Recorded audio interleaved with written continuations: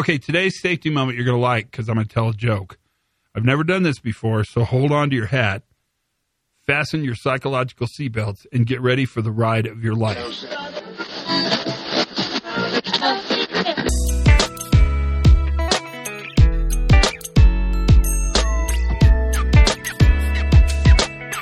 Hi, everybody. Todd Conklin, pre-accident investigation safety moment. Are you excited for this one? I think you might be. This is one of my favorite stories to tell, and it's a story around the word capacity. So a lot of people ask me what capacity means, and it's kind of it's an interesting word. It translates pretty well into other languages. In Spanish, capacidad.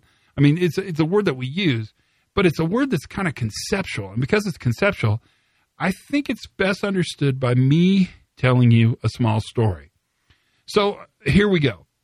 I believe the grocery store is maybe the world's best laboratory for sociological experimentation.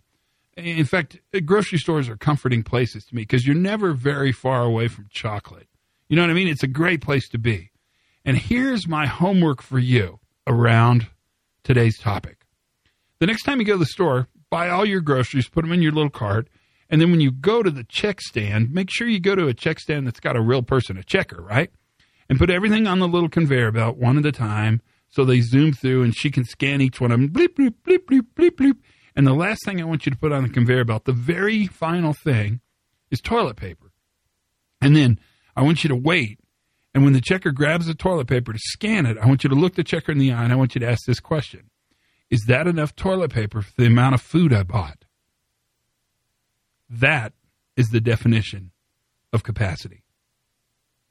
That's the safety moment for today. Learn something new every single day.